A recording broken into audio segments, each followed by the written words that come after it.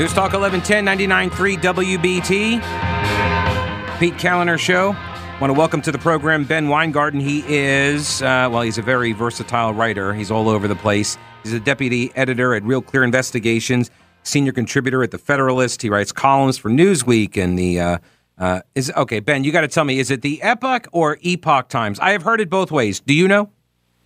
I usually go with Epic, but Epic Times. All right. And the Claremont Institute, you're a fellow there, so welcome to the program. Your latest piece at realclearinvestigations.com is on ESG. So I guess maybe we should start with the explainer. What is ESG? What does it stand for? Well, thanks for having me. And this is one of the interesting things is that it's very rarely clearly defined, and maybe that's by design. ESG stands for environmental, social, and governance principles. And typically when this is used in an investment context, it's with folks on Wall Street talking about how dedicated companies are to principles like net zero in terms of carbon dioxide emissions on the environmental side, or on the social and governance side, things like, for example, how diverse your corporate board is. What issues does a company get out in front of in the political sphere, typically from a progressive direction? So in some ways, I think this should be thought of as the equivalent of, why is diversity, equity, and inclusion now a focus of every single company? It's because of ESG. And in some ways, it would sort of be like the analog in the educational sphere to CRT. A case could be made.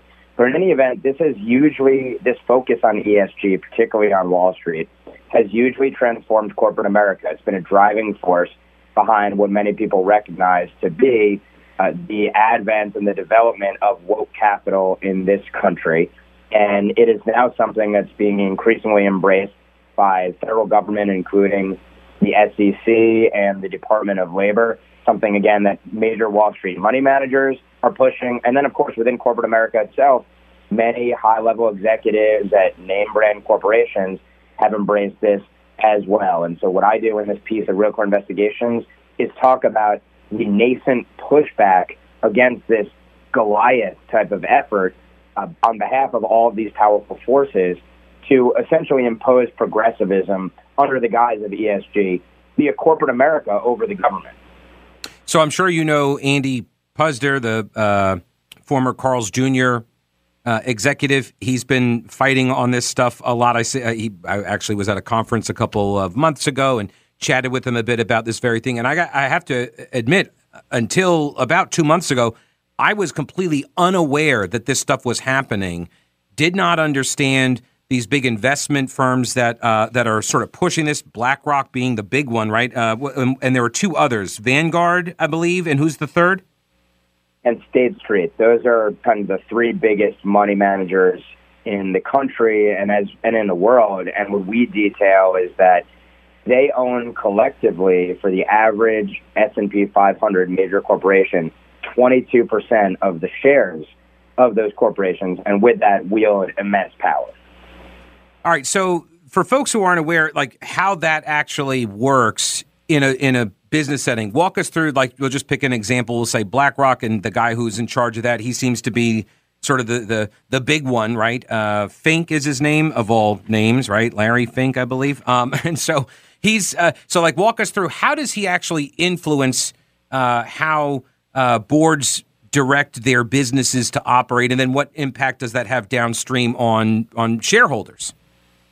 Sure. And shareholders, and really, and you and any of your listeners who are either in your personal portfolios invested in an ETF, let's say, that's managed by a BlackRock, or in your 401ks or retirement plans, if a BlackRock or State Street or Vanguard is managing the funds that you're invested in, this has impacts on everyone, and including, of course, in the political context of how these companies operate. But really, the immense power of a BlackRock, for example, and that's sort of the focus of the story on the Goliath side of the David versus Goliath equation. BlackRock manages over $10 trillion in assets. And that means that when you invest in a iShares ETF, any kind of ETF covering a certain sector of the economy or mimicking an index, you invest via BlackRock. BlackRock, though, really owns the shares of the companies within a given index. Consequently, as I noted, because they're managing so much money, they in effect are the largest shareholders in many cases in a number of companies. And being one of the largest shareholders within that companies, that gives them a number of levers of power that they can pull to impose their views on management. And so let's take a concrete example of this, for example. ExxonMobil, there was an activist investor group, so a fund, who owned a really small piece of Exxon, about 0.02%. There are 12 members of the corporate board at Exxon. This activist investor put up several alternative board members that they wanted to basically push green initiatives within Exxon, obviously a massive oil energy company. This 0.02% investor, obviously in a vote for these board seats, could not win. They didn't have enough shares to make over the 50% threshold to carry their slate of board members. But they got BlackRock, Vanguard, State Street on board, and that essentially led to this cascading effect where they were able to generate more than 50% of the shareholders to go and vote against the management of the company and put 3 of 12 board members on that board who were green devoted. This is one way, a very concrete way, that by controlling the board, you can control the direction of a company and essentially impose your views on it. But there are many other ways that a BlackRock can move the marketplace as well. One thing is just pushing for ESG. BlackRock develops funds that are ESG focused. When they do that as a massive player in the market, of course, there's a copycat effect. Other financial institutions are going to do that too. And so, in effect, that becomes an endorsement of ESG, brings more money focused into it. And, of course, these banks charge a premium for managing these portfolios of ESG-focused companies, green-friendly companies, progressive-oriented companies. Another lever of power that they can pull is they can band together in these groups that advocate to management directly and tell them essentially, you ought to really get on board with the net neutrality agenda. And last but not least, and there are other factors as well here, but they can also divest from companies that don't comport with their wishes. So, for example, BlackRock, in the portfolios it manages on behalf of individuals and institutions, said, we are getting out of the thermal coal business. We are going to divest from any company that generates a substantial amount of revenues from thermal coal. And they dumped $500 million worth of assets on the marketplace. That has a real impact on the marketplace. It's also a signal to many of the other players in the financial sphere. If BlackRock's doing this, we may have to get out of this as well. And last but not least, of course, they can lobby the federal government. And in BlackRock's case, many of its senior executives have moved into governmental positions, including under the Biden administration. They've lobbied for regulations that are in tandem with their views on environmentalism, for example. So they have a whole array of levers that they can pull to impact the marketplace, really the economy and the U.S. writ large at an outsized level. And this is seen by critics of woke capital as sort of an end run around democracy when you have companies that use their economic power to impose political ends that the politicians themselves aren't doing. The name of the piece is called It's Conservative David versus the Woke Corporate Green Giant, RealClearInvestigations.com, written by Ben Weingarten. You can also read him at benweingarten.com as well. As you can tell, there's a lot of angles to this, and Ben, you fleshed it all out. It's a very lengthy piece, but if you want to know what ESG is about and what's happening and the pushback that's now starting, it's a great read. Thanks for your time, Ben. I do appreciate it. Thanks for having me, Pete. Really appreciate it. Absolutely.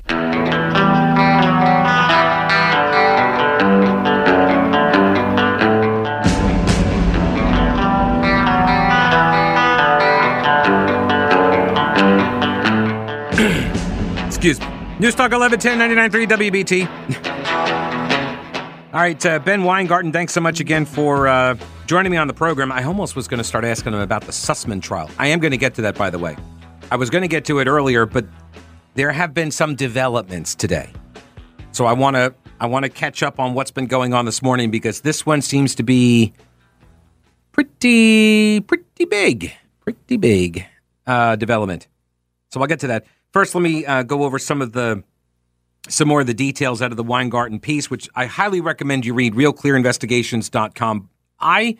So if you're like me, you got, your money in a 401k or an IRA, and I don't monitor this stuff. I sat down with my financial guy, and I, touch base with him every year, or he'll call me if there's something going on in the market and he wants to, move money or whatever. But I'm not at an age where I need to be sort of monitoring it all, and I'm a little bit probably, more aggressive because I'm the age I am.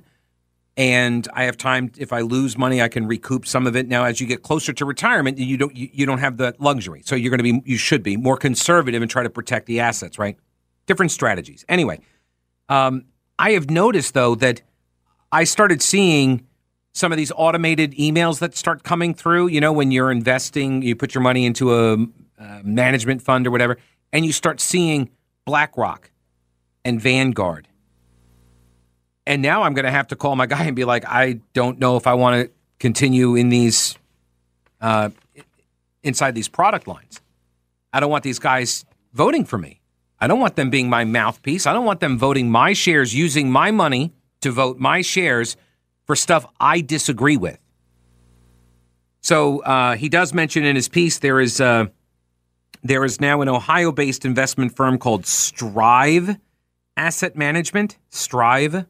And according to the press release announcing the money manager's launch, it aims to take on BlackRock and its peers, decrying their invocation of stakeholder capitalism to justify using clients' funds to exercise decisive influence over nearly every U.S. public company to advance political ideologies that many of their clients disagree with. This is the natural destination where we were headed. You remember years ago, I'm old enough to remember, when the millennials were coming up. Close your ears, Bernie. This is not an indictment on all millennials. Hashtag not all millennials. But when they were coming up, they were really looking, to buy products and patronize businesses that they agree with, stuff like that.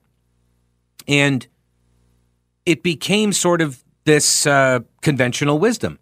That became the standard. Well, why did those millennials adopt that position? Why did so many younger people look for some sort of social mission behind the businesses that they wanted to buy, a pack of crackers from? Why? Yeah, they probably aren't eating crackers. All right, soy lattes, right? Okay, soy latte. What's your social mission before I purchase this soy latte? Well, they were told that. By whom? This gets to what we talked about yesterday. Education is not a valueless enterprise, right? Somebody along the line taught those kids that you need to take very seriously a business's social posture before you give them any money. I'm not arguing you should or shouldn't, by the way. I'm a lowercase L libertarian. You will rarely hear me ever tell you that you should do something, except, of course, patronize the advertisers that help make the show possible. But other than that, right? Other than that, I'm not telling you should or shouldn't do that. If you want to go through and check every single company's social mission statement before you buy a single thing from them, you go right ahead and do it. But if you're going to be voting my shares, screw you, man. You don't get to vote my shares for stuff you want. Oh, and by the way, these policies, once adopted and implemented at the corporate level, they lead to a reduction in the returns on the investment that I have made. So you're taking my money, you're voting my shares for things that I disagree with, and as an added bonus, I get less profit back. Yeah, that's wrong. That is unethical. That's unethical. And this is now, this has been the way things have been operating apparently for a while. I am sort of new to the game and understanding what's been going on, so I do apologize for that. But I'm a pretty quick study.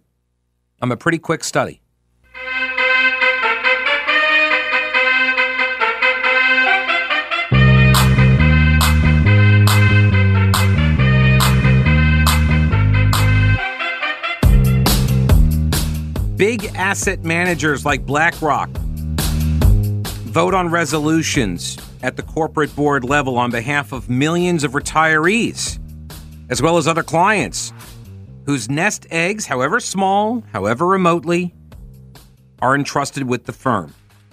Historically, the asset managers would abstain. They would not vote. But in 2018, consistent with Larry Fink, the CEO of BlackRock, consistent with his messaging, BlackRock updated proxy voting guidance to suggest that it would increasingly vote its conscience. Its conscience. First off, where are all of the lefties who are like, corporations aren't people? Whose conscience are you voting? You're managing the money. That doesn't rob me of my ability to influence, the votes via my conscience. Ben Weingarten, writing at Real Clear Investigations, he mentioned this ExxonMobil story. This was recent. This was 2021. BlackRock took this vote. It's been seen as the most influential of all. Activist investor, Engine Number One, owned 0.02% of ExxonMobil, nominated several directors to ExxonMobil's board in a bid to get the company to reduce its carbon footprint. Reportedly spending almost as much on its proxy fight with Exxon as the value of its holdings, the fund won 3 seats on the Exxon 12-member board. It prevailed despite its small position because it won the backing of Exxon's 3 largest shareholders, BlackRock, Vanguard, and State Street. I mentioned Andy Puzder earlier, the former CEO of Carl's Jr. He talked about this case at the Liberty Conference the John Locke Foundation put on a couple months back up in Raleigh, and I went to his presentation. He had a PowerPoint on all this stuff, and so it's true. But no, I'm kidding. But no, it was a very well put together presentation, and he talked about this case. And BlackRock essentially extorted Exxon into getting these people onto the board by saying they would start divesting. ExxonMobil's shares started tanking, and that's how this little Engine Number One took 3 of the 12 seats on their board. BlackRock also, he mentioned, divests in companies.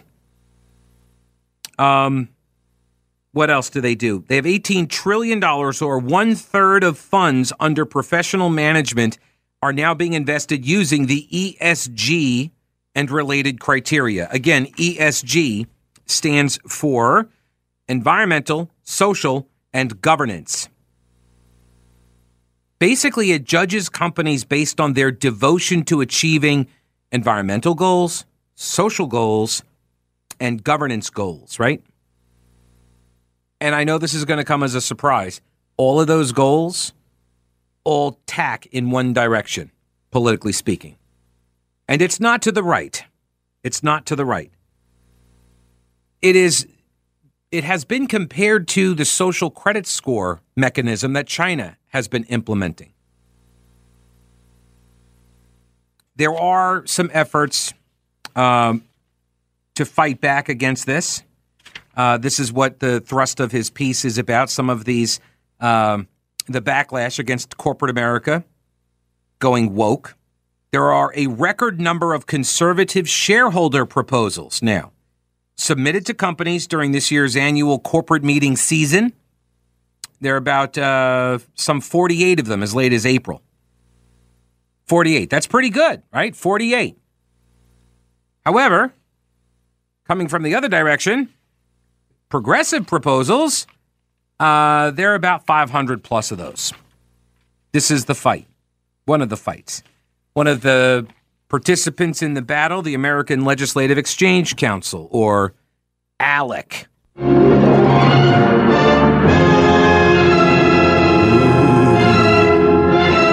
Scary ALEC. That's the left's boogeyman. ALEC is responsible for everything. Basically, ALEC is the American Legislative Exchange Council. They help craft limited government, deregulatory types of policies that they then shop around to state legislatures who take that and use it as a template to craft their own state legislation. And this is pretty normal, by the way, on the left. They do this all the time. But when the right does it, it's different. It's different when we do it. Okay. They have proposed that states enact a state government employee retirement protection act to shield pensioners, quote, from politically driven investment strategies. See, this has the potential to get really bad very quickly because you've got these decisions being made based on malleable criteria, let's call it. It's not about maximizing the return for the investor. Now, for you in a 401k, that impact is going to be limited to just you, right? If you wanted to go out and make these decisions, like I'm only going to invest in companies that are all about puppies and babies, right? Something like that. You're free to do that. And if you make some bad picks or you hire a management company and they make bad picks based on your recommendations or your desires, right? Then that's on you. The impact is contained to your portfolio. That's a whole different scenario than a retirement fund for all the state employees. Right? That's a massive amount of money. That is a huge number of people, retirees that are counting on a certain return on that investment. And when the management company starts putting your money, their money, or in this case, taxpayer money that went into the pension system, and they start siphoning that out and sticking it into these ESG types of programs and start using that money as leverage, which then creates problems for the companies. Because now, like ExxonMobil, right? They just had 3 people stuck onto their board. They now have to make decisions that they might not otherwise have made. And now they have to make these different decisions. And now that reduces the bottom line, which means what? The pensions that all the retirees are counting on, sorry, you're not going to have as much money, which then requires what? Bailouts with more taxpayer money. See what I mean? This has the potential to get very bad very quickly. Also from the story, the anti-woke backlash comes in response to a years-long surge in progressive activism in corporate America regarding issues ranging from guns and abortion to immigration, election integrity, and criminal justice. Companies have bowed to the prevailing winds. He says a watershed moment came in 2019 when the prominent and powerful Business Roundtable redefined the purpose of a corporation, elevating vaguely defined stakeholders in society at large over traditional stock shareholders. This is what I talked about earlier, the manipulation of the language, the twisting and the contorting of words that used to mean one thing that are now expanded out to mean other things. These stakeholders. So a stakeholder isn't actually somebody with a stake in the company. It's just somebody who has an opinion. That's what it means. Someone who has an opinion about a particular company. And they apparently now get influence over board decisions, company decisions, and profits via BlackRock, Vanguard, and State Street. And where did this all originate? Where it always does. The universities. The universities went through their own awakening, and that has prompted a lot of the people who have come through those universities. They now populate positions of power because they got the credentials, because that's what universities are about nowadays. You get the credential, you get the gig, and now you get to infect another sector of our society. So, yeah, I'm sure. What do I know? I'm just a radio host. I'm sure it'll all work out.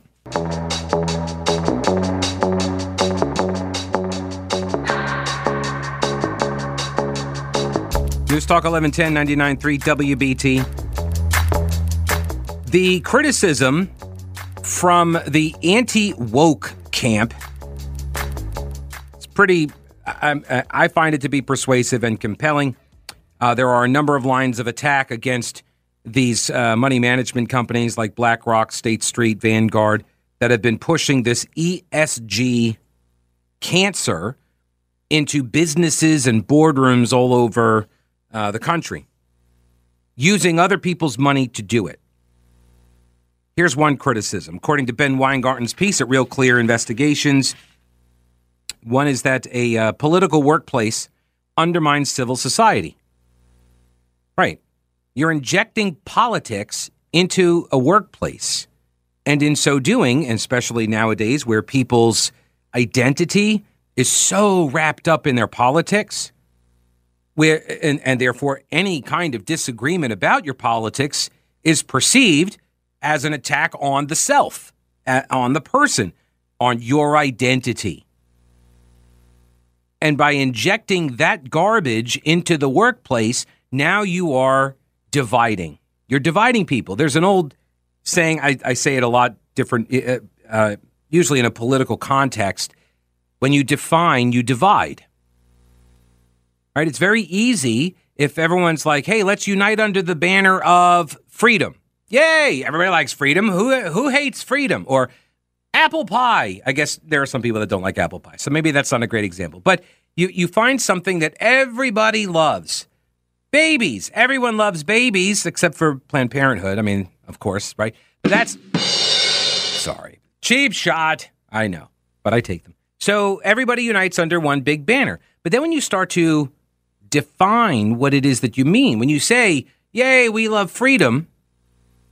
Okay, well, what kinds of freedom? Like, all right, well, I want to be free to smoke all the weed that I can find.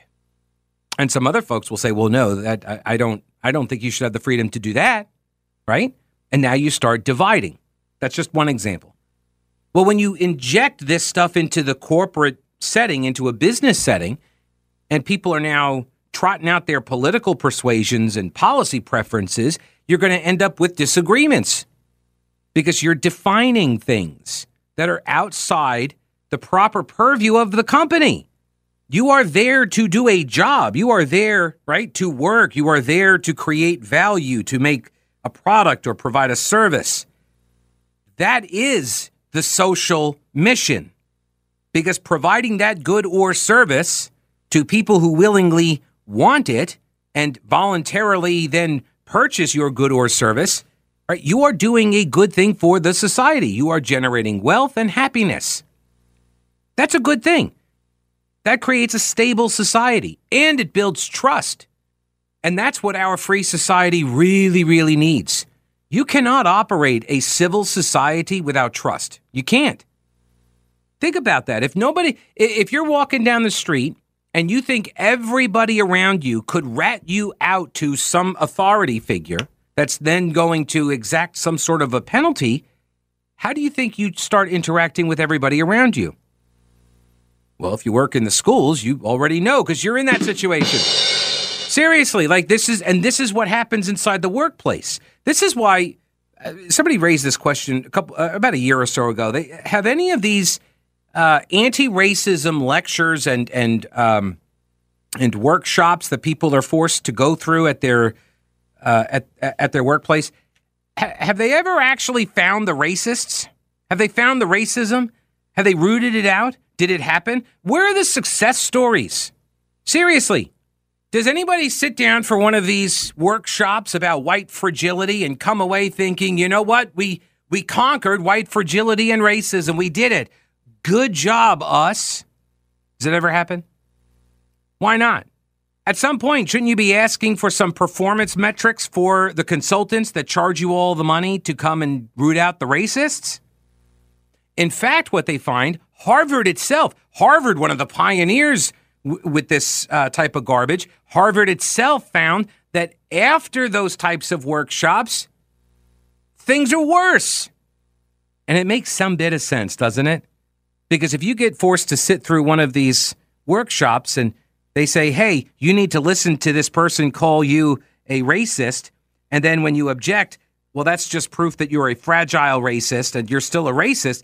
What do you think happens after the consultant leaves and the workshop's over and the company gets the little smear of blood to put over the the doorway to let all of the Church of Wokeism know that we're okay.